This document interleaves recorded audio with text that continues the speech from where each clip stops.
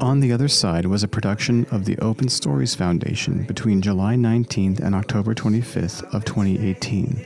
It has since been taken offline by Open Stories, but you can now find an archive of all 15 episodes on chrisway.com/OTOS or on whatever podcast app you're listening to right now.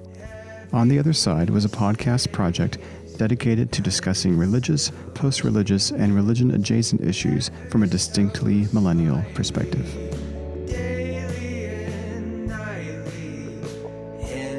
Hello, everybody, and welcome to another episode of On the Other Side, Millennials and Religion. I'm your host, Chris Way, and we have our other hosts, Michelle Ross and Blake Wright, here today. We're going to do a group discussion as opposed to our individual episodes that you've been seeing in previous weeks where we interview panelists, guests, experts. Today, we're going to kind of talk amongst ourselves as a group about a specific topic. So without further ado, today, our topic is death and the afterlife. That's what we're going to be. Yeah. We figured we'd, pick something light and fluffy, something really easy to talk about. Just all of our anxieties about death. And so we're going to kind of break it up into pieces, and I'll get more into the details on that in a moment. But yeah, we were brainstorming different episode ideas, and we all decided that we have a lot of strong feelings about death, about what to do with our beliefs or lack of beliefs about what the afterlife is or whether it exists, things like that. So that's what we're going to be digging into today, just as an intro for the topic.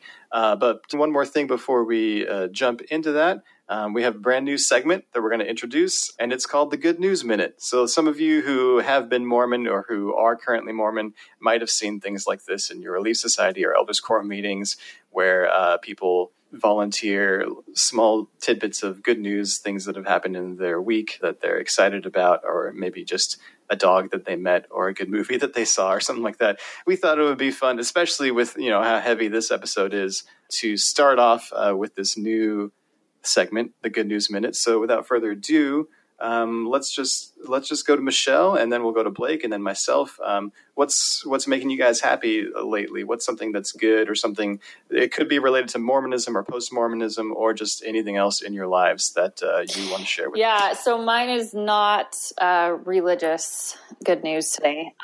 That's so totally I just got home from Iceland yesterday. Oh, yeah. And boring. Just kidding. That's so boring. I was bored the whole time I was there. And you know what? I keep saying Iceland. I'm like, not Iceland, but Iceland. Iceland. And I'm like, is that how you say it? Because every time I tell people, I'm like, oh yeah, I went to Iceland.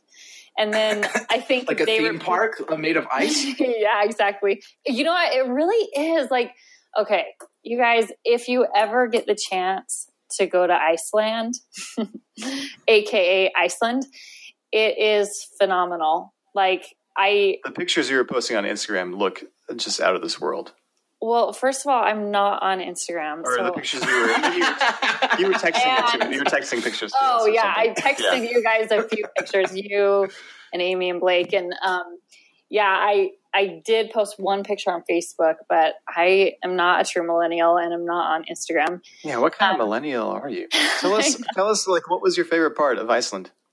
It was just everything. It's otherworldly. I felt like I was on Planet Blogark, or something from some sci-fi movie that it really is otherworldly. Probably 80% of what I saw, I felt didn't exist anywhere outside of Iceland. It was just amazing. So, and one of the pictures you sent, there was ice, which debunks the myth that there's no ice in Iceland. Well, no, there is. So there are glaciers. There's 3 glaciers, I think, or a few different glaciers. One of them's really quite large. And there's this part of Iceland in the south that a lot of people go to. It's a big tourist attraction because it's this lagoon where the ice chunks have kind of come off and are floating in this lagoon. And there's a river, and the ice floats down the river, and then it washes up onto the black sand beach. And so there's chunks of ice on this black sand beach. It's phenomenal. It's just unreal. Maybe we'll have to post some of these pictures on the On the Other Side Instagram, since yes. You don't have any. You know what? I think that's a good idea, Blake. Thanks, I'm full of them. So what are your good news moments of the week? That's all you have to say? Just beautiful? I want to hear more stories. I mean, I could go on and on and on and on, but, we have an hour to get through death. Okay, yeah, okay. Fair enough. This one might be longer than, like a little longer than an hour, I'm anticipating. Yeah. Yeah. Well, but I'm not going to make it longer with my tales and tales and tales of Iceland. Of Iceland. Yeah. Well, I'm interested. But my good news minute, I'm going to share my experience at Love Loud. So for those of you who don't know, Love Loud is a festival. This is the second annual festival of Love Loud. And there's a documentary called Believer in which Dan Reynolds, the lead singer of Imagine Dragons, documents how he got the festival to be. And breaking it down, I guess it's just a festival sharing love, specifically targeted towards the LGBTQ plus community. And it was absolutely incredible. It started at like 3:30. I got there at like 5, and it went till midnight or close to it. And not once did I think like, this is boring or this is too long. Yeah, it was so good. You said it was very spiritual. Cool. It was the most spiritual experience I've had in a really long time. Yeah. A couple things that really got me good was they had a transgender child. I'd call him a child. He's like 14, I'd say. Come out and sing "This Is Me" with a few other members of Encircle. Encircle's a group it started in Provo, but now there's one in Salt Lake too, where they essentially just house and feed kids that don't have a place to go because their families are unhappy with their sexual orientation. So that was really emotional for me. Something that hit me really hard too was the lieutenant governor came out and read an announcement from the governor announcing July 28th from here on out is going to be Love Loud Day. Oh, wow. So Utah now has a new holiday, July 28th, Love Loud Day. That hit me really hard. That's fantastic. Yeah, it got me so good. And there are several other times when I just was moved by the Spirit, for lack of better words. And it was incredible to see so many people there just expressing love and listening to good music. So I had a blast. That's awesome. Cool. My good news minute is, I've been disillusioned a lot lately with regard to whether activism works or what can be done to kind of move the needle or change the conversation or revolutionize old big systems that are slow to change, whether that's political or religious, ecclesiastical, cultural systems. And every now and then I see something that really inspires me, that reminds me that oh, cool, this is powerful and people are brave. And for me, that's been the Sam Young story. And our listeners are in the future because we won't release this episode for another couple of weeks. So probably this story will have evolved quite a bit by the time this is on the air, so to speak, and people are hearing it.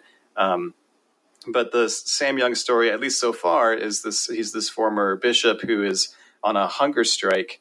And he is the founder of the Protect LDS Children movement, and just trying to advocate for the LDS Church to change its policies about interviewing youth. So there's basically two stated goals. One is, we don't want one-on-one interviews behind closed doors with youth to be a thing anymore at all.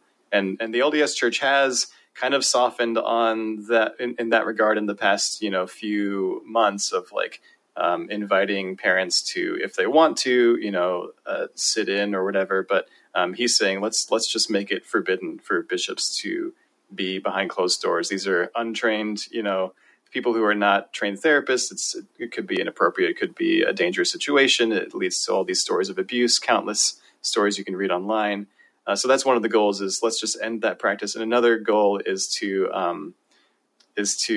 end the practice of any bishop or ecclesiastical leader asking sexually explicit questions of minors ever. So that is great. I think those are really common sense changes that a lot of other churches have already implemented. And if the LDS Church were to heed that advice, I think it would be a great step in the right direction. It would prevent a lot of really crappy situations that have happened that are documented that are awful. And Sam Young's willingness to put his own health on the line and do this hunger strike is really inspiring. There's, as you two know, I mean, being a Mormon and advocating for change from within is a very exhausting kind of position to be in, and often it feels like there's not much more that can be done. And I don't know, I think this is an innovative approach. Maybe it'll work, maybe it won't work. But even if nothing else happens, but raising of awareness of this issue, I think. I think it's huge as well. However, it gets me all fired up, and not because of, I know Sam's getting a lot of backlash and stuff, but just the idea that I used to be a part of an institution that, and this is taking it from good news to angry moment right now. Sure. Yeah. It's just so sometimes it's so, when I think about things like this, and it's just so asinine. It's a way to control people, these sexually explicit questions. It's, I think about my own experiences. Luckily, I never had anything terrible, but I definitely got some questions. And not as a child, but when I was going through a repentance process or whatever, it makes me so angry that I ever said anything to, an older man behind closed doors about what I was doing in my personal dating life. You know what I mean? It just gets me all fired up.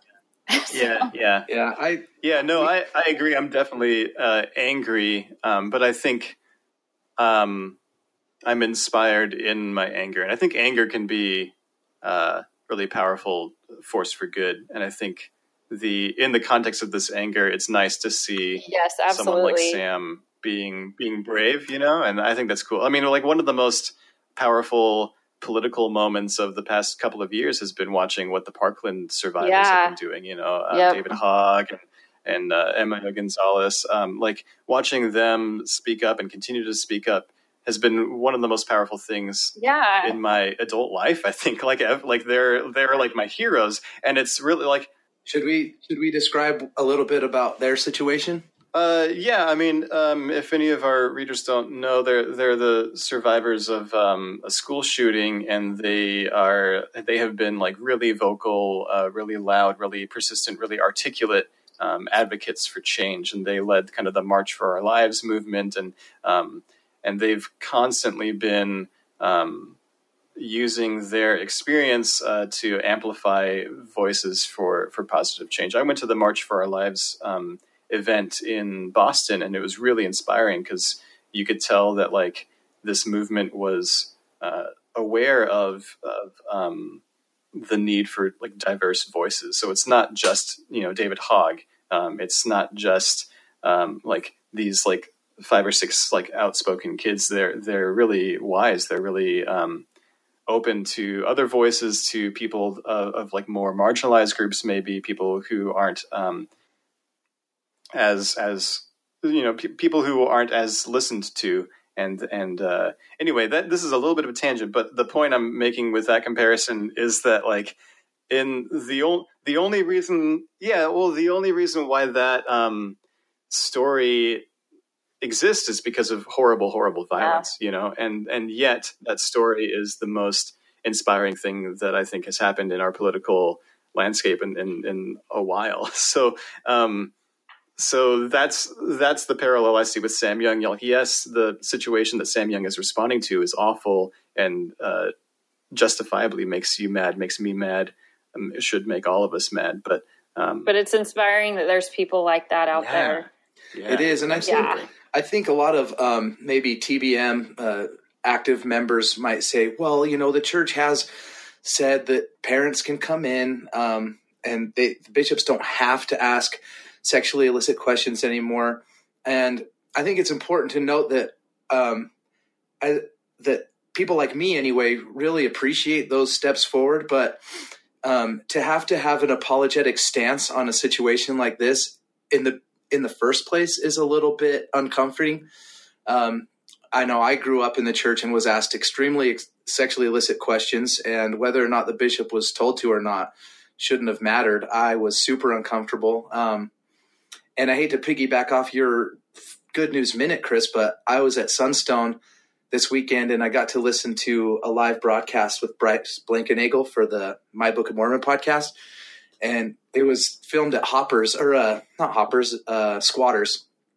And when I was leaving, there's Sam Young just outside the pub talking on the phone. And so my brother-in-law and I went and talked to him, and he shared with us some of the insider details he probably wouldn't want me to share. But he's just such a good, kind-hearted guy that just wants to agitate for change. And when he announced I watched John Dillon's live stream of it, and when he announced it, he said, "I'm fasting." So that was kind of a good way to put a hunger strike, is I'm fasting for an agitation. And he compared it to Emma Smith agitating for change for the word of wisdom. So he doesn't seem to be like throwing in the face that, the news coverage seems to be portraying it as either change or I'm starving to death.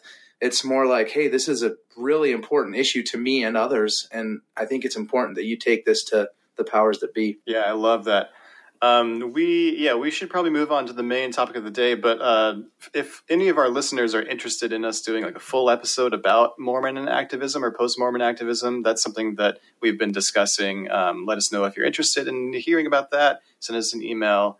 We definitely have, there's definitely a lot to talk about with regard to that whole scene, I guess, and that whole story, because there's been more and more stories lately. Okay, let's talk about death. Let's talk about death, baby. On to something light. Hey, really fast. Okay, I just have to make a confession about something. Yeah. Wait, we really need you fast. to make this confession behind closed doors with one-on-one. Let's just pretend it's just us three. Can I just it's just us three having a chat. Yeah, no one's listening. Yeah. It's just us guys hanging out. Everyone skips the last 52 minutes of the podcast. It has to be to a male authoritative figure behind closed doors. You guys had the priesthood. Okay. So when we were promoting for this podcast, yeah, Chris, you posted everywhere. You posted on your Facebook page. You tagged Blake and me, and John DeLynn also posted and tagged us. And I didn't allow any of that on my page. Yeah. Because and I'm totally okay with being a part of this podcast, but there was something that it was like, and I noticed Blake had allowed it on his page, and I was like, oh my gosh, I was starting to feel a little bit guilty about it actually, but maybe you guys can just kind of talk me through this. I'm just not, it's like I wasn't ready to say to all of the people I served my mission with and all of my family members and it's like I wasn't ready to just say, hey, come listen to this podcast that I'm a part of. I mean, I feel like it's pretty clear that I'm maybe not active in the church anymore or that there's something going on, but I've never publicly come out. You know what I mean? I relate to that a lot, Michelle. I actually didn't know you could not have that posted. So I kind of I had already made my peace with this.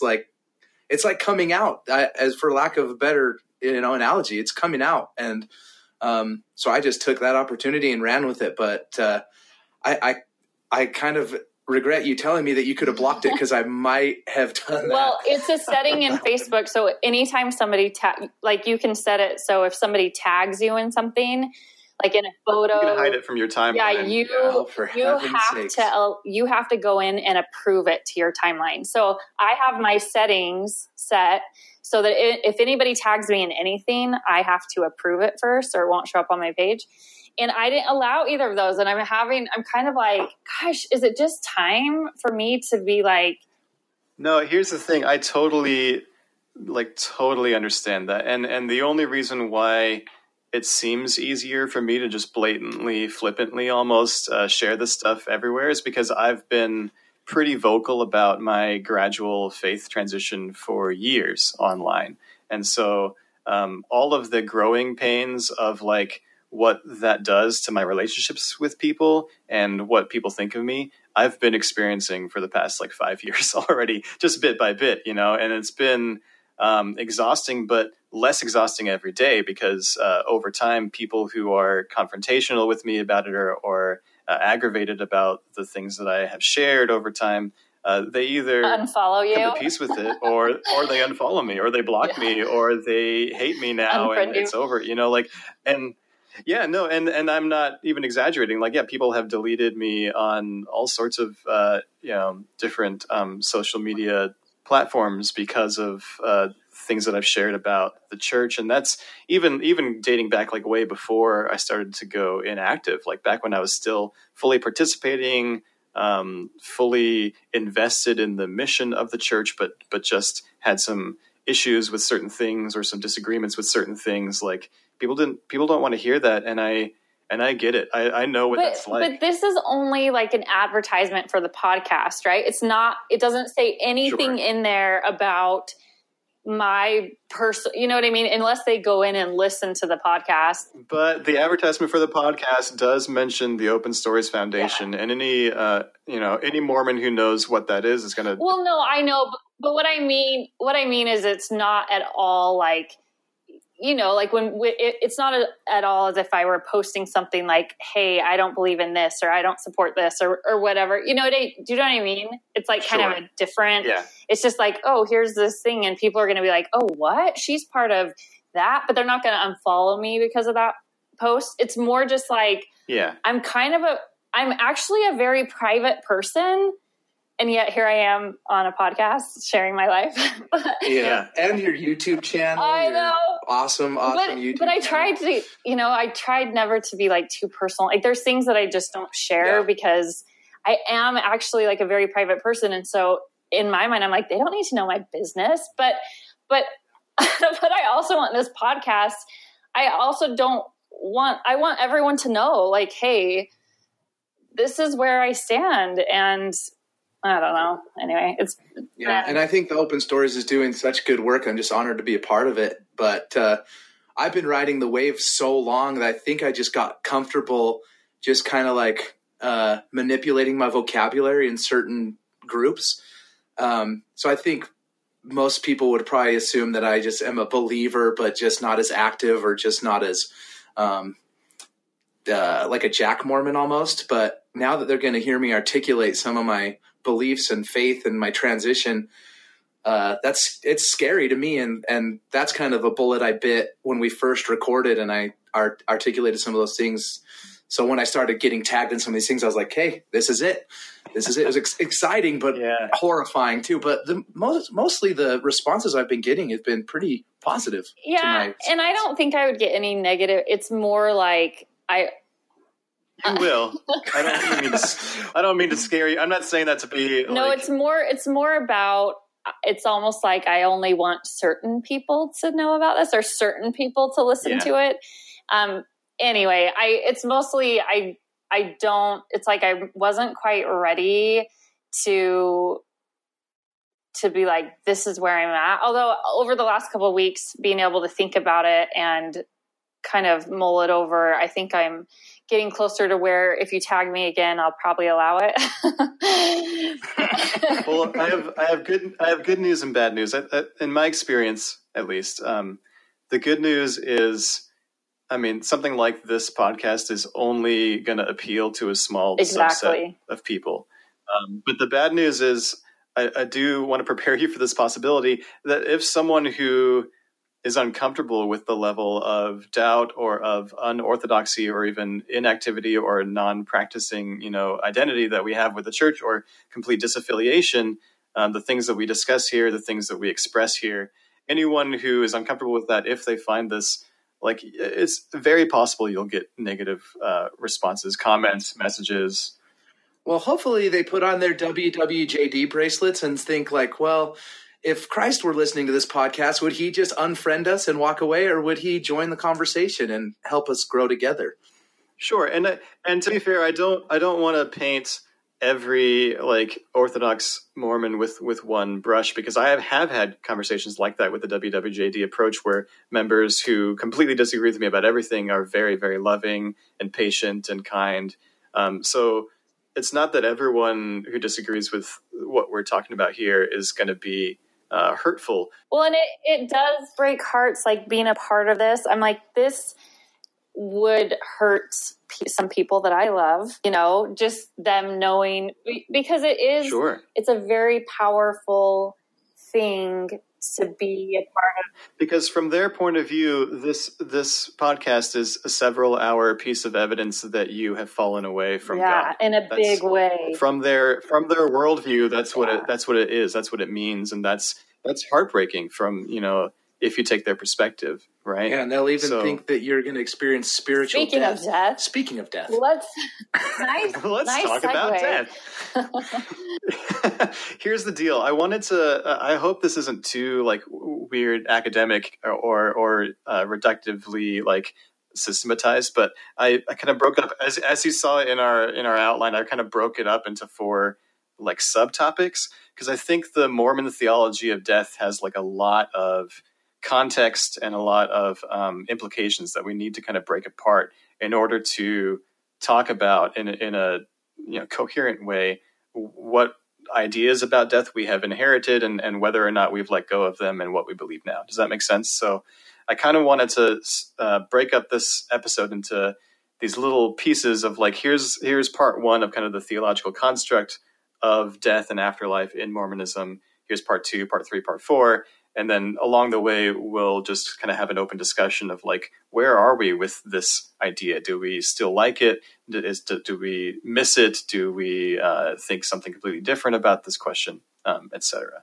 So the way I have it split up is, you know, part 1, the first thing that you need to know about the Mormon idea of death is that the soul or the intelligence or this kind of like this essential thing in you that makes you is eternal, according to Mormon cosmology. According to Joseph Smith in the King Follett Discourse and in other sermons, he says that like we have existed just as long as God has existed, which is like a fairly radical notion. There are other theologians and philosophers that have talked about this, but it's pretty rare in Christianity to talk about our spirits being this co-eternal thing with God. We've existed just as long as he has.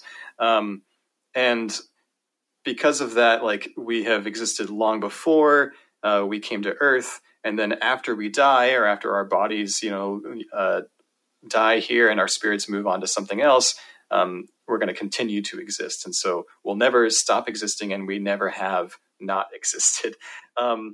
So I think we need to start there in order to talk about it. Yeah, and I want listeners to know too, especially if there's any like active Mormons, that the notion of death in Mormonism was malleable at the beginning too. I think King Follett was 1842 or 43. It's very late in Joseph's ministry. Yeah, and the degrees of glory kind of mentality was very heavily influenced by some Masonry. We'll get there. Okay, sorry. Yeah, but let's just start with like the soul, though. Let's just start with that. What do you guys think about your soul? I mean, do you think that there's a part of you that's not biological, physical, that's like something other? You know, do you still hold on to that idea that maybe there's a sense in which you existed before you were born, or that you will continue to exist after your death? Where do you guys stand on that right now? There was a story that I heard once about this doctor that had a patient that was about to die, and he put him in this like vacuum chamber. And when he died, his weight dropped by like such a small degree, but he was like, "See, that's the soul leaving the body. It's proof."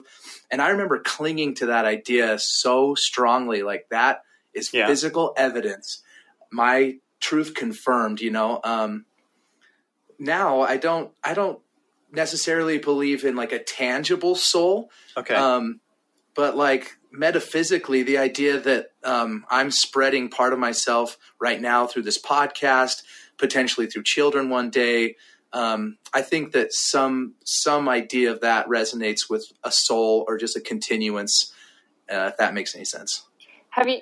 Have you guys What do you think, listened to the Heart of the Matter, that recent interview with Christy Johnson or Christy Peterson? She was like abused by her father, speaking of like sexual issues in the church. So Christy Johnson, anyway, she was abused by her father growing up. Her and her sisters were. And then, anyway, she did this interview and I just finished listening to it today, and she has a very strong belief in God. And,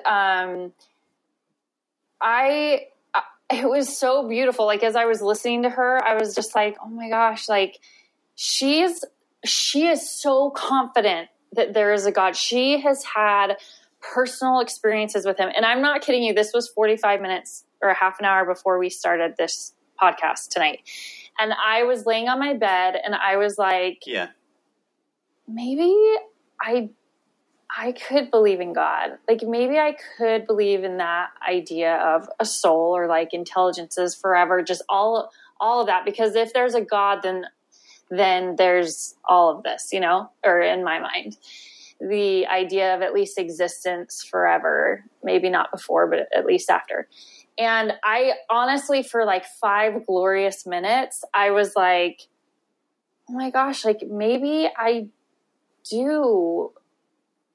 Like maybe if I get down on my knees and pray and cry out to God, I will feel it again. And I'll feel what I felt before and believe at least in God. And I realized really quickly that I don't, though. And it kind of faded away. And I was like, wow, that emotional, powerful experience we feel all the time in the church and just in religion in general is really strong. But for me, I really like deep into my soul feel the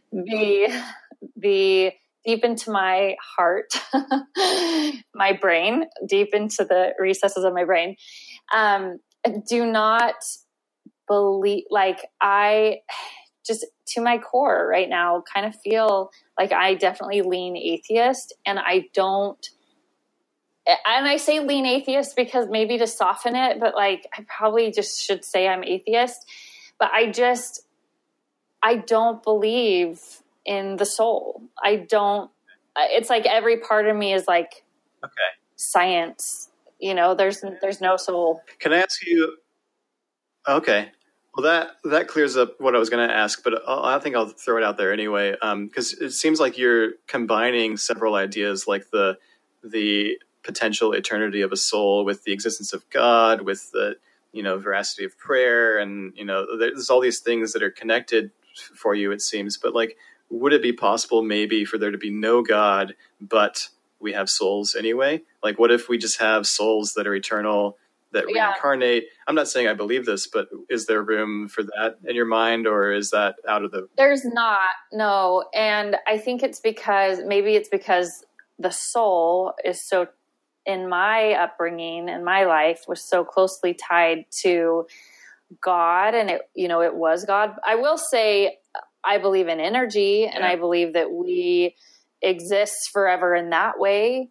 Now, I don't believe in reincarnation. And I also think, even though intelligence is like Mormon theology, I think most people kind of believe that in a sense. Yeah. You know what I mean? Like, maybe not necessarily that we existed in some soul blob before we came to the earth, but that we, you know, have kind of always existed. There's a heaven and will always exist. And so I don't know. It's so closely tied to God for me that when I lost my belief in the church, I lost my belief in God, and I lost my belief in all of it. For me, I'm like 100% agnostic about both questions, about God, about souls, about afterlife. Like, I am convinced that there's no way for me to know until I die. So I'm not gonna say either way that there definitely is or isn't some part of me that, like, metaphysically exists other than my body that's going to exist forever or that has existed forever or whatever. But I like what you were saying a second ago about energy. And I think we've mentioned this on a previous episode. Maybe it was one of those that got deleted, but there's like, we've definitely talked about it there. And I resonate with that idea of like, there is something about human existence, or maybe about existence in general, that is transferable and that moves, through the universe and through entities. There's something about like, if I die, but I wrote something really transcendent, or made a song or a film or a tweet, even, like if I just created a thing that resonates with someone else's heart, then I didn't really die. You know what I mean? I firmly believe that that's true, but that's obviously very different than, the religious claim that you have a literal soul inside you that is, the same name as you, and that will continue to exist in a literal, almost physical kind of way. Obviously, this is what I'm advocating for is much more vague than that. But I do think that that's in a similar emotional space for me. That gives me peace, and it almost replaces, what I am now agnostic about that I used to believe so strongly. I feel just as much peace about the idea that our ideas and our love and the way that we treat people, that does have ripple effects throughout the universe, and there's no way to extinguish that forever. So in a sense, we don't really die, right? Well, and actually, Chris, I think it's even more literal than that. Like, yeah, you might write a tweet that won't exist in 5 years because Twitter will be obsolete by then. Sure. No, but I mean, there's always a record. No, and I'm just using that as a funny example. But what I mean is, I think that now, in our current state, there may be ripple effects that affect people forever, and that's always going to happen. But I really believe that now, in this moment, like, you can affect the physical universe around you. Yeah. Yeah, absolutely. We're always making those ripple effects. Yeah. And I like the idea of like the Big Bang, for example. We started as all of us all combined in this infinitesimal blob or speck, right? And then from our perspective, it's infinitely larger than it was, but from another perspective, it might not be. So they might be outside looking in saying, oh, there's a little speck, and we're all connected and joined. And I often think, like, 150 years ago, they never even imagined like electromagnetism, and now it's this whole field that we base our lives off of. The Higgs field 50 years ago, and now they just got proven in like 2013. All these like realms that we're just discovering now. Who knows how many more are out there that things can transcend ours and still perceive us. And so I kind of like those kind of thinking of those ideas and how we can one day transcend this realm to another one or multiple, that kind of idea too. I love that. I might revisit that in a future segment of this, but I love that a lot. Okay, so that was part one. That was like intelligences, and I think that's kind of the foundation that we have to build on when we're talking about the afterlife, especially when we're talking about the Mormon conception of the afterlife and how we have reacted to that. But part two, I would say, is like the fall. This is a very common narrative for any of our non-religious listeners. The basic version of it is just that shit gets messed up and things fall apart, right? And so it's entropy. It's this idea of what other Christian religions call original sin, right?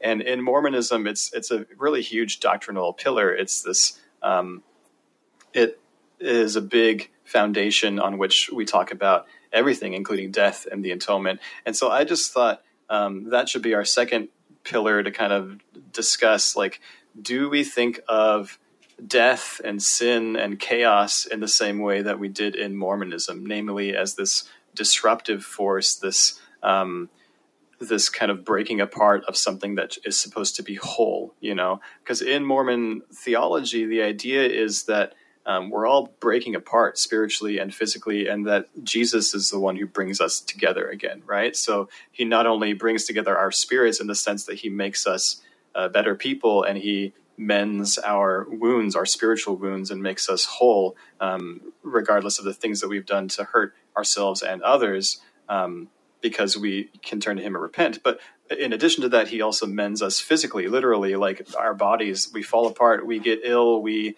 die, and then part of the plan is for that to be undone, for us to be resurrected. And so this whole narrative hinges on the philosophical assumption that death and sin and chaos and all of that are linked to this fallen world, this quote unquote fallen world that we exist in. And what I wanted to interrogate with us today is, like, do we still think of the world as fallen? You know, now that we're not as Mormon anymore, do we still have this paradigm, or do we have shadows of it, or how does that feel to us? Is that something that used to resonate with us, or was it something we were uncomfortable with? What do you guys think about that? I 100% did a 180 on that topic. I can't remember when I first started thinking that the notion that we're broken and we're fallen and we need this savior to fix us. I can't remember when I first thought of that as like a sales tactic. Like, hey, you're broken, but don't worry, I have some glue that'll fix you together for, 10 easy payments of 10% of your income. Right. You have to sell the problem in order to sell the solution, right?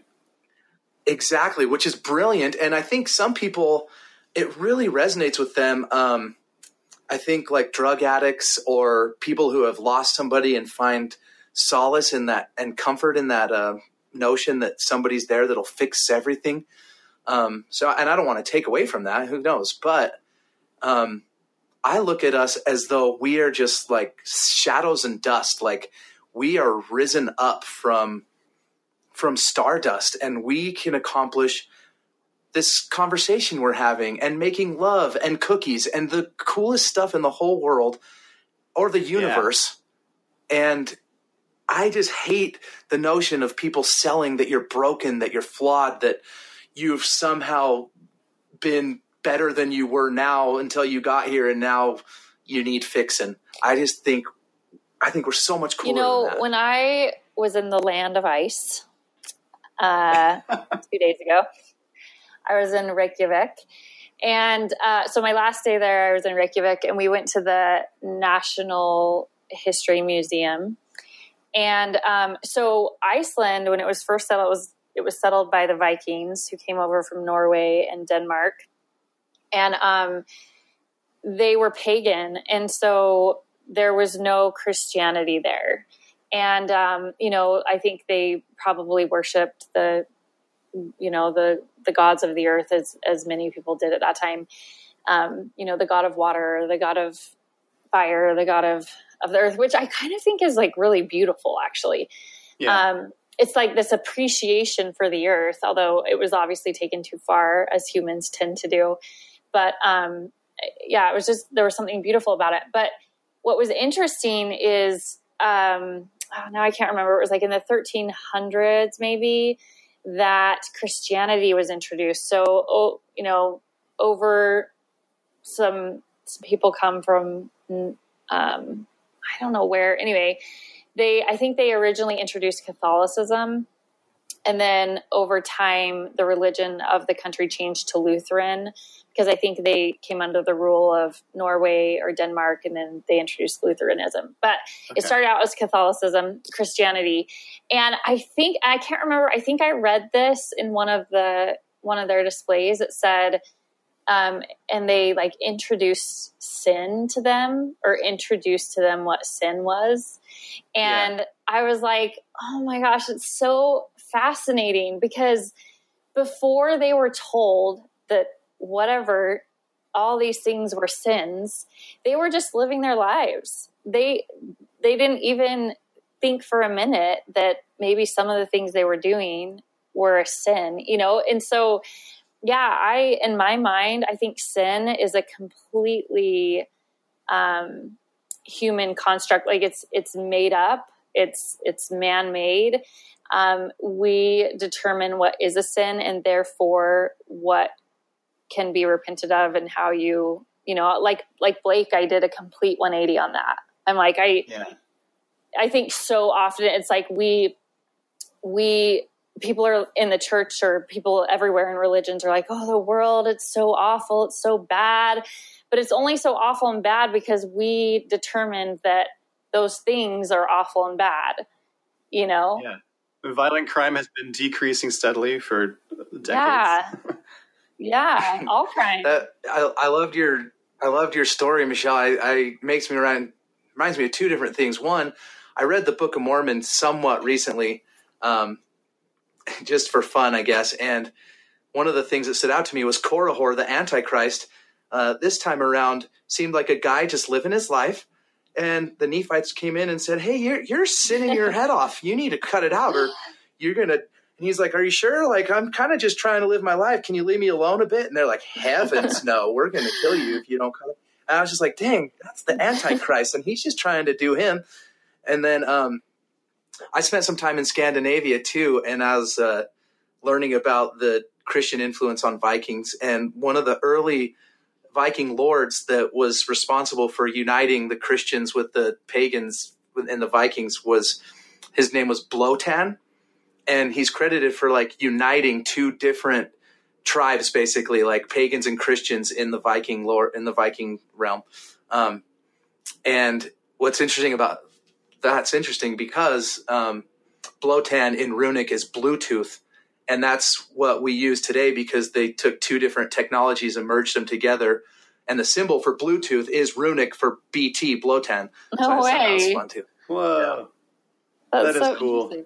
I think it's fascinating how you guys have both described a complete 180. And if you'd asked me maybe a year or two ago, I'd probably have the same answer. Like, oh yeah, I've done a 180. I don't really believe in sin anymore. I don't believe in, but I don't know how to describe where I'm at now. I think it's not quite a 360, but it's something in between a 180 and a 360 where like after my faith crisis, I had the same kind of paradigm shift that you guys described where I no longer believed, that sin was this actual thing that, you know, God, if there is a God, cared about, and that it was usually just a construct of human values and of our things that we care about. We call them sins or righteous or whatever, and we but to clarify, that doesn't mean I don't think people can still do harm or like hurt others.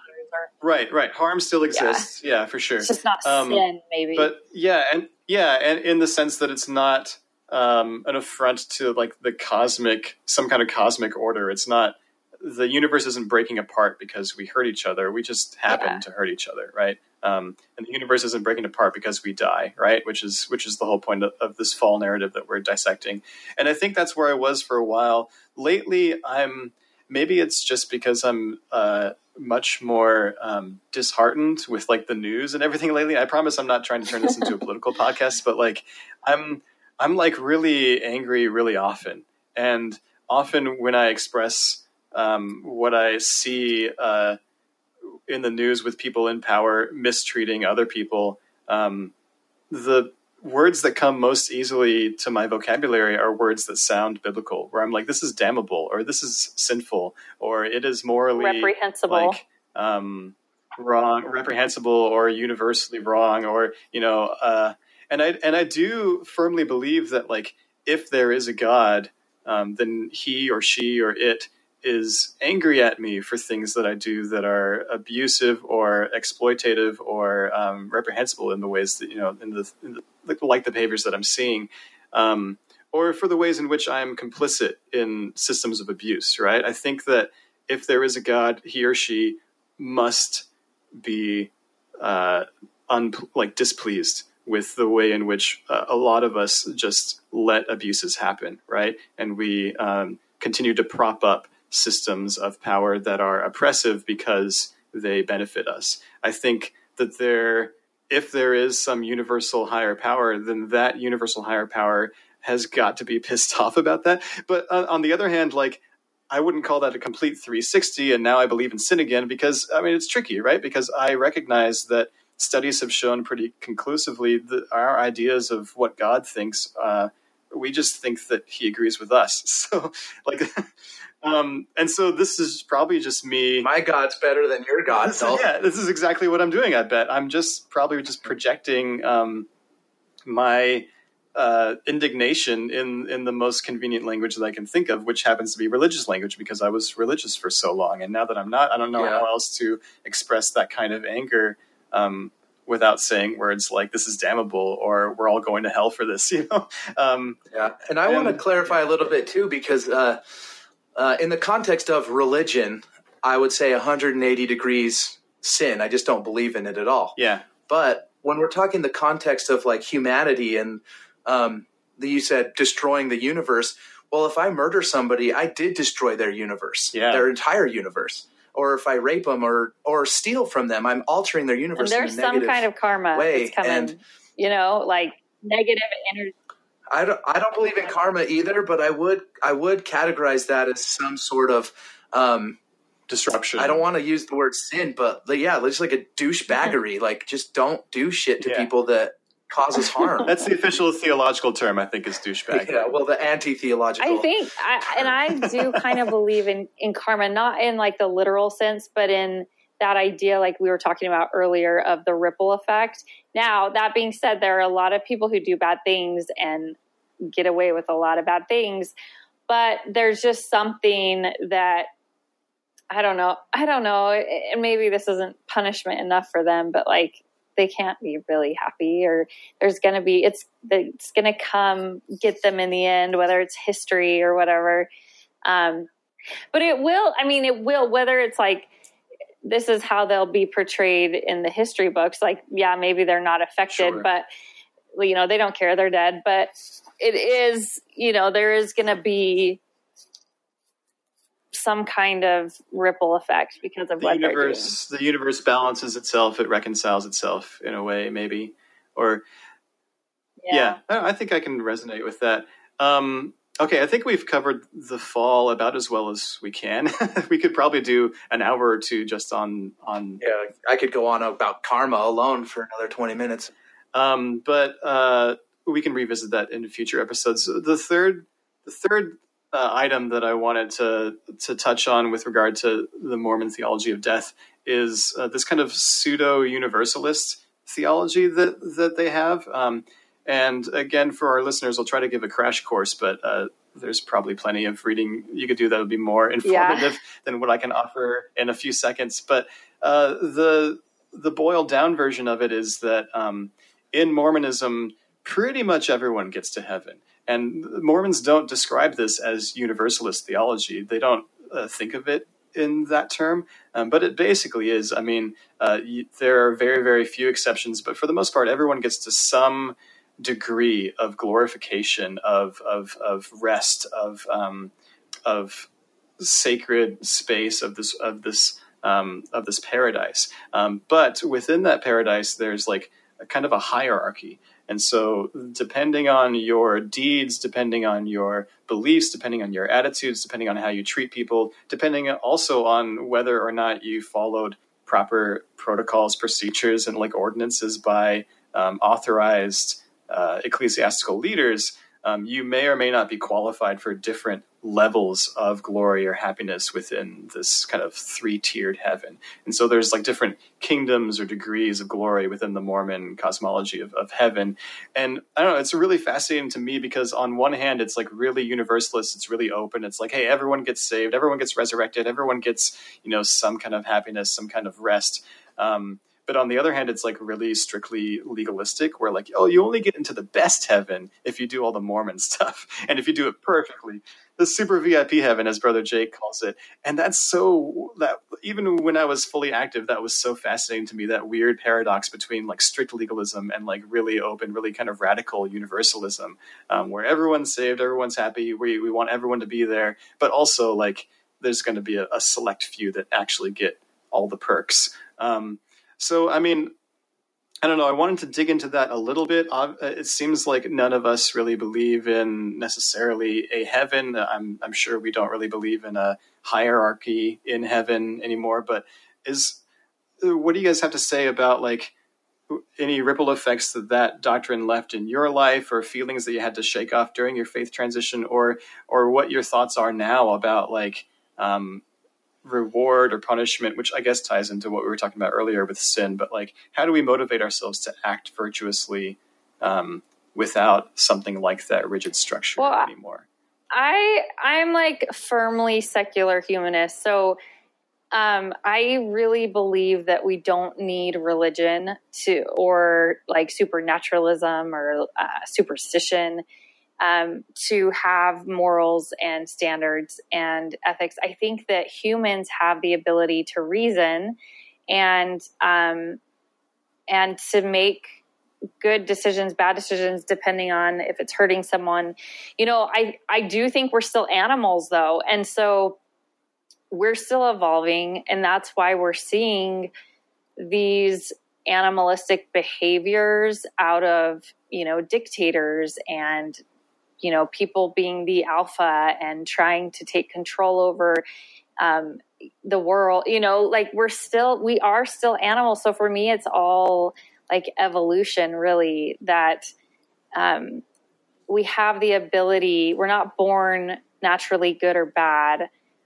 We are taught certain things. We grow up in certain environments. We are, you know, I don't know. I really believe in the idea that humans can be good without having a consequence attached to it, except the only consequence is hurting others or not hurting others, or, you know, like, I don't know. So what was the transition like for you to go from Mormonism to what you just described? Like, how did that come across gradually, or was it like you woke up one day and you were like, oh, there's no heaven, I just have to like not hurt people? Yeah, and tell us what a transhumanist is, or secular humanist, sorry. I'm like, I don't know what that is. I mean, unless we're just, I know what transhumanism is, but so secular humanism, and I'll just read the Wikipedia definition. So secular humanism. We don't care what they have to say about it. We care what you have to say. Well, and this is how I feel too. It's the philosophy that embraces human reason, ethics, human reason and ethics, while specifically rejecting religious dogma, supernaturalism, pseudoscience, as the basis of morality and decision making. So a lot of time, you know, when you're religious, you say, oh, if I wasn't religious, I'd be off killing people, or I'd be off doing all these crazy things. And I'm like, no, you wouldn't. Like, I mean, secular humanism, let's say a group of us grew up on an island, you know, Iceland, for example. We traveled to Iceland and we grew up there. It's not like they had just as much warfare as any other Christian community or Muslim community, or, you know what I mean? Or lack of warfare. So there is something within us that leads us to, I think we're evolved enough that, you know, and that there's love there. We feel compassion and love for others, which leads us to make decisions, and also just reasoning things out. Like, oh, if I kill this person, I'm going to end up in prison, and then that person won't exist and I'll probably regret it, you know? So I think I don't know. I think it's like evolution. It's just within us to care. And you see that in animals across the world, you know, like they take care of their young. They don't have religion. Like, look at whales or dolphins or elephants, you know, like they've shown that when their children die, they exhibit true pain and suffering, you know, and they're not religious. So I think I don't know. I really believe that it's just kind of part of our nature, our evolutionary nature, to have good and bad within us. And depending on our circumstances, those things can develop, you know? One of my favorite ideas on this topic, I heard on a podcast, I believe, and I can't remember where it was, but somebody asked the same question, like, how do you stop from being such a terrible person without belief in a deity type of question? And the person said, well, I actually rape and murder as many people as I want to, which is zero. I don't, and that really, it's funny, but it's profound. Like, I think the worst person is one who only doesn't do evil things because of fear of a deity or hell or whatever. I don't personally need the fear of eternal damnation to treat my neighbors kindly. I know some people probably do, and maybe that. But you know what? I think that's like propaganda in religions, because I can't tell you how many people I've heard say, "Oh man, if I drink alcohol, I'd be an alcoholic." Like, I have had multiple people say that to me, and I'm like, no, you wouldn't. Like, maybe you would, but no, you wouldn't. It's just, you've heard story after story after story telling you that even a sip of alcohol can lead straight to heroin, like over the pulpit, this like propaganda. So yeah, I think people in general, they think they would do all these things if they didn't have religion, but in reality, they probably wouldn't, Yeah. And maybe even the people who do, like alcoholics, I bet a significant percentage of people that have addiction problems have those problems because of the constructs that religion imposed on them to begin with. I drank one drink, I guess I'm an alcoholic now.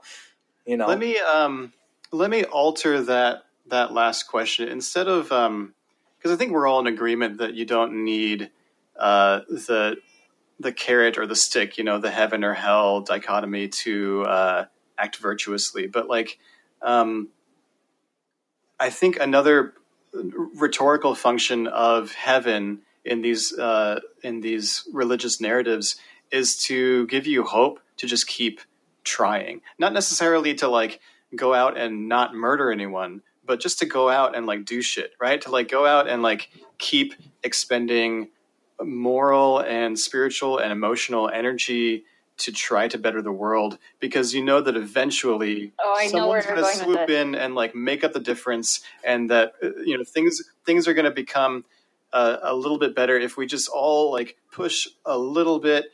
And when that is taken away, I think there's a very real loss, right? Like if there's no heaven, then that means the world we see around us, and this goes back to, again, to the stuff we were discussing with regard to the fall, about whether we think the world is awful or good, maybe depends on the day. But I think there are ways in which the world is awful, even if the world is generally good and people are generally good and people are generally improving.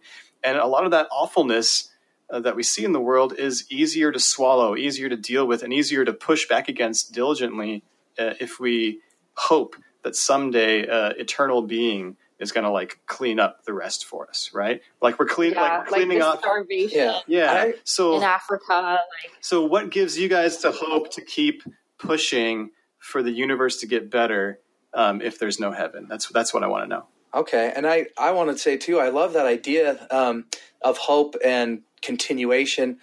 And one of the reasons I think the history is so important is, the fluidity of this notion in the early days.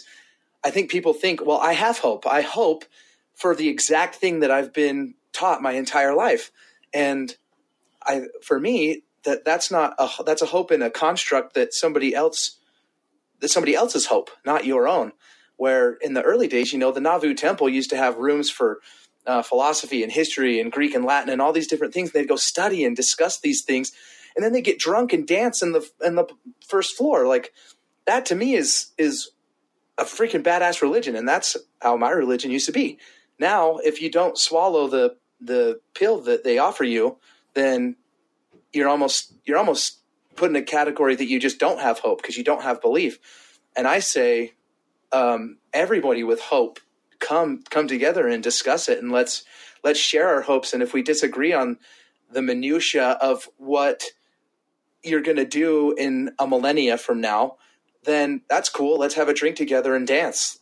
That's what I say. I feel like as soon as I lost my belief in God and religion and an afterlife, I became more compassionate, and I became more passionate about this life, and I became more concerned about the welfare of others. And I'm not just saying that, like, I really, truly felt all of a sudden like, oh my gosh, this is it. Yeah. This is my life. This is all I have.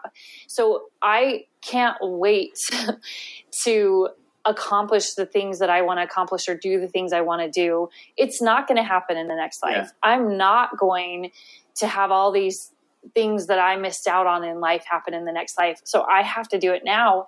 And if your neighbor is starving today, then they're not going to be fed in the afterlife. So you better feed them today, right? Yeah. Like these people that need help, like what can I do? Because life is hard and we are still evolving, and this planet is full of suffering and hardship, but it's also full of so much good. And I realized that coming out of Mormonism, like out of my bubble, that there were so many people out there trying to do good. And I want to be a part of that. I want to leave some kind of mark on this earth that I helped somebody. And it made me think about like people who take their own lives. It suddenly became so much more heartbreaking to me, because I was like, it's so sad to me that you had so much pain that you felt you needed to do that, because this was it, you know? That being said, I also think, you know, if they're at peace now, you know, I mean, you're all at peace and we all die eventually. Like everyone's going to die. So I don't know. It's except the 3 Nephites and John the Baptist. But yeah, for me, I seriously felt like, oh my gosh, this is it. Like I am going to live my life and I'm going to live it to the fullest, because this is all I have. Yeah. You know, I really like that.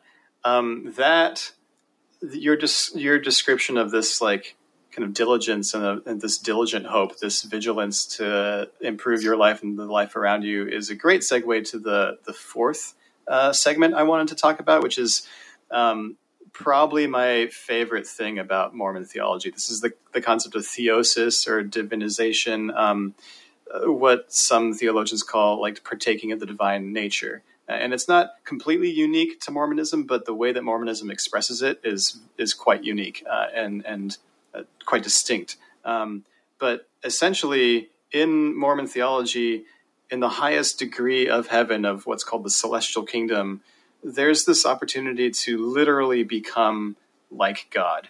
And the description, like the formalist, you know, there's not very many formalist descriptions of what that looks like and of the logistics of like what that is and what that entails.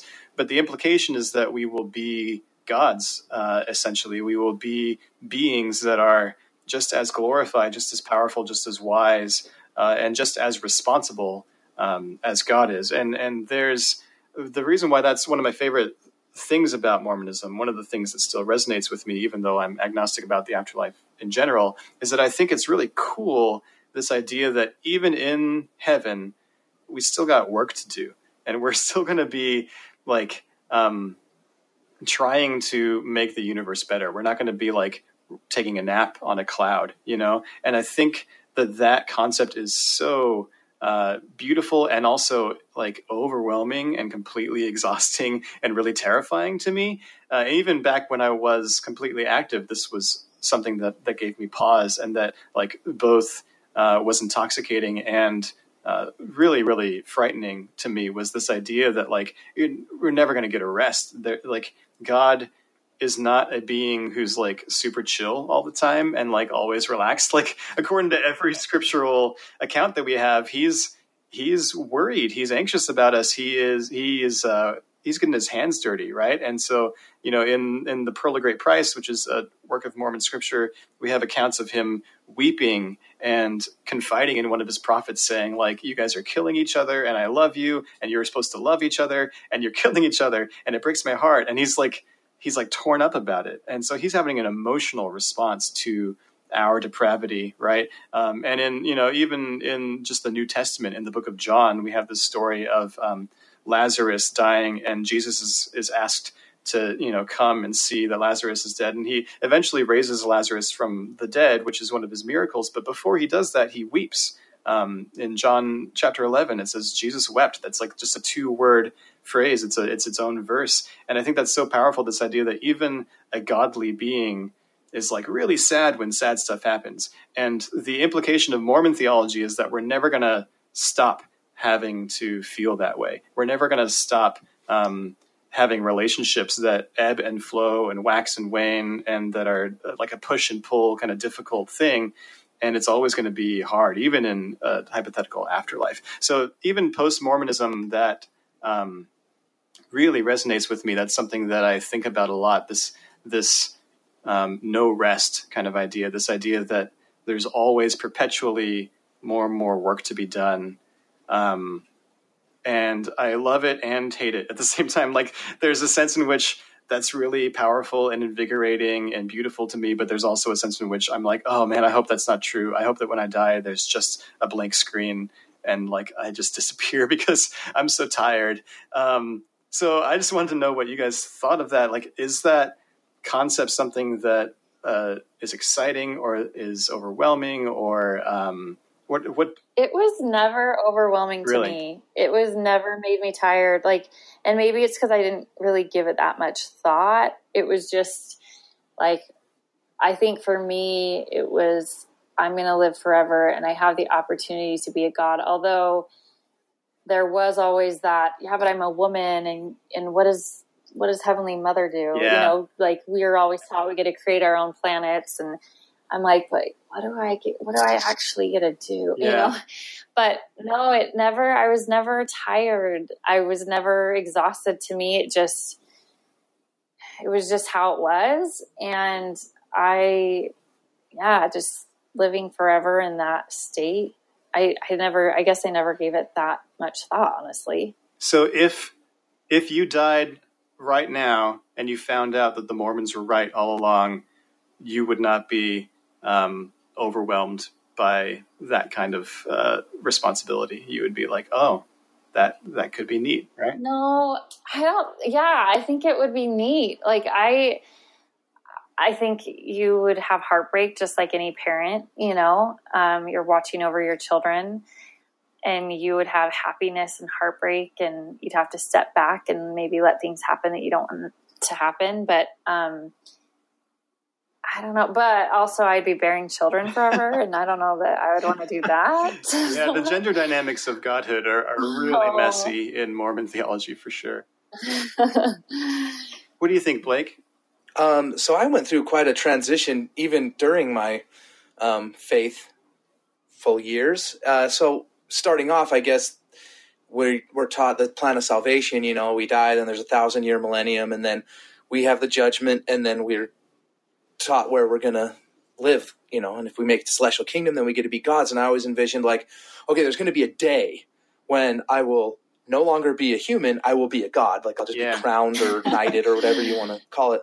It's after you construct your own lightsaber. You have to get a kyber crystal. Yeah, I don't know what those are, but I would just have those created. Yeah, well, I would know what they were because I'd be God, so I would just anyway.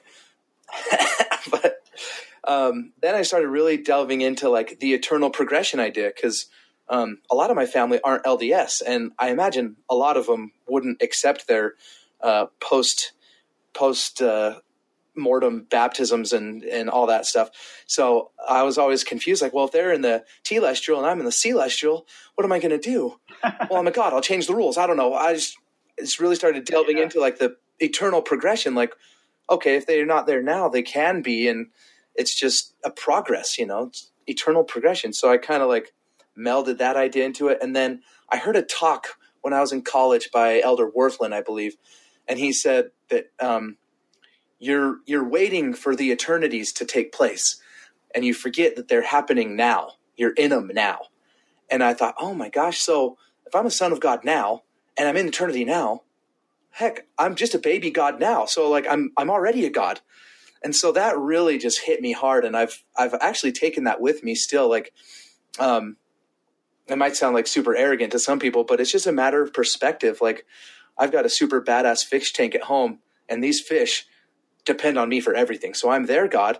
And I feel like if you save a life, you're just like Jesus, saving Lazarus. Now we go have life-saving surgeries, and we're like, oh gosh, that was so expensive. But that person literally trained to save your life. Anyways, I'm rambling, but my point is, like, each individual of us have this like unlimited potential, whether you're Mormon or Christian or atheist or Jewish, whatever you are, there's no limit to your potential today. And I just love that idea. And I really think I got that idea so much. That reminds me of that C.S. Lewis quote that was always quoted by Mormons. Mormons loved this quote, but I'm going to butcher it in my paraphrase, but I think it's in Mere Christianity. C.S. Lewis writes that if we were able to see each other, as we really are, if you were to see everyone you've ever loved or made fun of or waited behind in line, at a ticket counter or cut off in traffic, like all of those people you've interacted with, if you could see them from like an eternal perspective, you would be tempted to worship them. Yeah. Because there's this like divinity in all of us. And I know that Mormons loved quoting that because it sounded like it resonated with like the literal theology of Mormon, like theosis. But I think just on an emotional level, it resonates with what you just said, Blake, about this idea that we are all in the eternal now. And we are all gods of our own domain of what I think it was Neil A. Maxwell called it, the stewardship of proximity. We have this sphere around us of things that we can affect, and we have a lot of power over those things that we can affect, and we have a lot of responsibility to use that power in a way that uplifts the universe, one tiny corner at a time. I love that. Yeah, so that's really powerful. Yeah. Word. Oh, good. See, I'm feeling the spirit so strong right now again. Me too.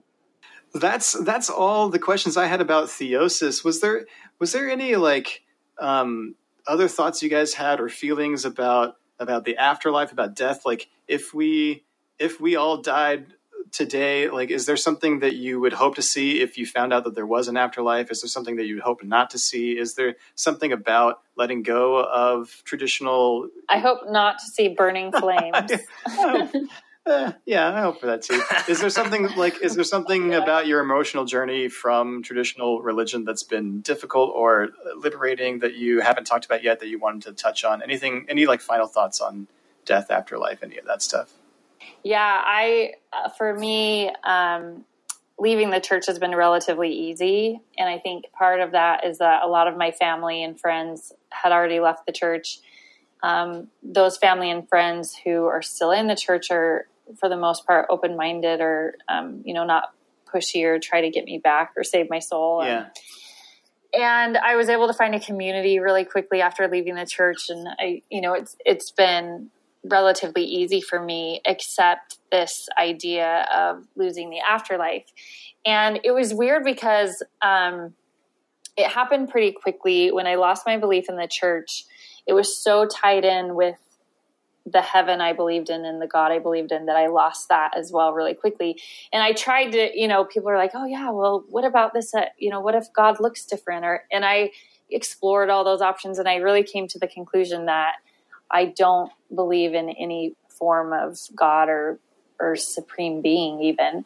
And that could change, we're always changing. And if that changes, but that's how I feel right now. And I knew that pretty quickly, but it was about a year after I stopped going to church that I don't know what happened. I just started, it like hit me one day that I believed this was it. And that when I died, I would like fade into oblivion. Yeah. And I had like a near panic attack every day for a week. And I posted it on Single Mormon Transitions, which is a Facebook group for single transitioning Mormons, for, just a place, the best. The best so if you of the aren't single on Mormon it, transitioners. Yeah, we all met each other there. Cool. And so if you're not part of that best group, you need to join it. And anyway, I posted about this panic that I was having, and people were really kind and had some really thoughtful advice and comfort for me. And, some of the things I listened to were like Alan Watts, and I actually linked on our, page. I will link to these videos that I am referring to, but there's this one video by Alan Watts, just the acceptance of death and meaning of life. And then, There's a video called Our Greatest Delusion by Veritasium. And I love it. Yeah. So Veritasium's the best. Sorry. Yeah. So anyway, they just kind of go over like, we want so badly to exist forever. And so, it's kind of led us to not appreciate the now. And, Alan Watts talks about children when they're born. It's like they go through life just appreciating everything because everything is brand new. But as we get older, it's time for us to pass on and pass the torch to a new generation. And so anyway, and then people just gave me a lot of advice, and I've worked through some of it, or a lot of it, but I still have moments where that's the most heartbreaking thing to me, is having lost that, like lost my family. I think one of the most beautiful things about religion is that you believe you are going to exist after this life and exist with your family and your friends and your loved ones. And you're going to be happy because you're not going to have the same challenges that you had here, and all your pain will be made whole, and I wanted that so bad. And I still am like, if it were up to me, that would exist 100%, but I just can't go back anymore. Because I know that I don't believe in that. However, if I die and I end up, and there's a white guy with a beard talking to me, then I'll be happy. Because he will be white. All the art has confirmed that, I know. I've got a similar, I resonate with that so much because it really is a painful realization to think, well, you might not believe that anymore. I still hope for it so strongly that it's almost a belief, but it is pretty tragic. Just recently I went to the King Tut Museum in LA, or the King Tut exhibit, and they touched on a quote from the Book of the Dead that says something along the lines of, you have two deaths. Your first is the one that we're all familiar with, and the second death is when the last person breathes your name. And I really resonate with that too. And there's a Disney movie, Coco, that came out last year, I think. And it's kind of the same idea. Like the last person that thinks about you is when you actually cease to exist. And I really, although that makes me really sad because I don't think I'm going to be in any history books or anything. What are you talking about? This podcast is going to go viral. I can feel keep it my already. Soul alive. But a couple things I wanted to touch on too before we close is I'm super fascinated with the term atheism just recently because it's the non-position. And I haven't figured out how to articulate this well yet, but it's, you find somebody who is a fan of Justin Bieber and they're just like Bieber fever or whatever, but you don't have any like non-Justin Bieber fans. They don't have a group of anti-Justin Biebers or, one of my... A non-believer, I think, would There's be probably a Facebook page. But I just think it's a fascinating group to have to come up with a title just to say like, no, I don't. I was dating a girl last year, Michelle, your friend, that when we had the conversation, like, well, do you believe in God and heaven and all this stuff? When I asked her if she believed in God, she said, define it. And that really resonated with me. Like, okay, that's cool. And since then I've thought, well, do you believe in heaven? Define it. And I've had to kind of define it, distinct from the Mormon upbringing that I've had and maybe non-anthropomorphically. Yeah. And I think I've come to a place where I do believe in God, but just not any that's ever been defined before. And the same thing with heaven and afterlife. And so that's where I'm sitting now, is just a severe hope for this intangible existence that I can only imagine. Yeah, I like that a lot. I mean, a lot of these definitions have become rigid for us over the years, and we're learning to unlearn those, that rigidity, right? And I think that's really powerful. I think that I'm in the same spot. I think I believe similarly that, like, you could call me someone who believes in God depending on how we define God, right? Like, you could call me someone who believes in an afterlife if we define afterlife as some kind of ripple effect, right? I mean, I think it's undeniable that our lives, the lives of just us three, are constantly affected by people who are no longer living, right? Martin Luther King, like Gandhi, Jesus, like all these people clearly are still quote unquote alive. Like they're still affecting the world. Mother Teresa, Abraham Lincoln. Can I say something about that, Chris? Yeah, please do. I get that, and people say that, but to me, like, in all honesty, that doesn't bring me comfort, because what is hard for me is knowing that I don't get to see any of that. You know what I mean? Like in my mind, because however we define God or heaven or whatever, whether God is energy or a supreme being or whatever, if you no longer believe, like my personal belief is that when I die, I don't have a soul that goes somewhere or that continues. Yeah. So even if people are quoting you 100 years from now, you don't get to hear it, which my consciousness ends, and that is something that I have a really hard time coming to terms with. That's so interesting, because for me, that's not scary at all. Like I'm okay checking out as long as I get to leave something on the wall, right before I walk out the door. Like as if people are still. Have you guys seen the film 12 Angry Men? My favorite. It's so good, right? My favorite part of that film is when they're questioning the veracity or the legitimacy of this one old man's testimony in court. And they're like, why would he lie about that? And the one old guy in the room is like, oh, I know why he would lie about that, because he wants to be quoted. He wants to be important. You guys don't understand what it's like to be his age and to not have been quoted. And, he gave all these examples of like, did you see the suit he was wearing? Did you see the way he was acting about this, this, and this? And I resonate with that. I'm not an old man yet, but I resonate with that a lot, that scene, because I really want to have a ripple effect, to have some shadow on the world that is positive, that people remember, even if it's something small, like a relationship or a memory. But I also want to exist forever. Yeah, and you want to be around to see it. Both? Yeah, I totally understand why you want both. Just for me, I don't need both. I just need on my deathbed to know that the footprint has been laid in the sand. Yeah. And I think this topic is a profound topic that we could spend hours on.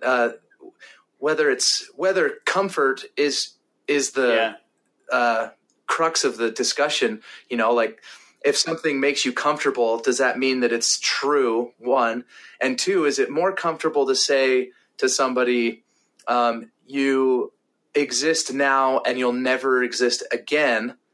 Or you never existed before and you exist now. Just two different perspectives, but one sounds of the exact same thing, but one sounds a lot more comforting than the other. And it's troublesome, especially when you're fed the whole life that you're going to exist forever. And not only that, but be a god or goddess and rule your universe. And now it's like, well, actually, maybe none of that's true. That's rough. So maybe if we started from a different perspective, we might be a little more comfortable. Yeah. I will say this. If someone had an elixir of life, I would drink it. I know that there's a lot of people that are like, there's a lot of people that are like, oh no, like I wouldn't want to live forever. And I'm like, okay, well, sign me up, because if I'm the only one, there's going to be fewer people in line for this elixir of life, and I'm going to do it. I would like to live forever, or at least to the point where I am ready. Yeah. And I just don't think 100 years is enough. Like, I'm like, can't humans have evolved to live for 200 years or like 300? Like, why? True. I mean, obviously in the Bible we used to, so why can't we now? It is weirdly short. Yeah. There's a lot of movies to watch that I just won't have time to see. And that's very sad. Yeah. I think about that pretty often. I think that's all we have time for. We did it. We solved the afterlife. We figured it out. But listeners, if you heard it here first, if you have an elixir of life, please send it to Michelle Ross. Please. She wants to live forever. The rest of us are sleepy and want to go to the void.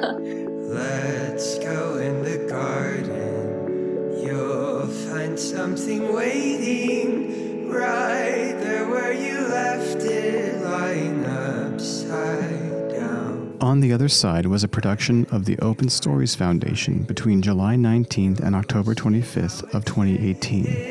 The underside is lighter when you turn it around. Everything stays right where you left it. Everything stays, but it's still changing. The intro and outro theme for this podcast is Everything Stays, a Rebecca Sugar cover by Bly Walentine. You can find more of Bly's music at blywallentine.com.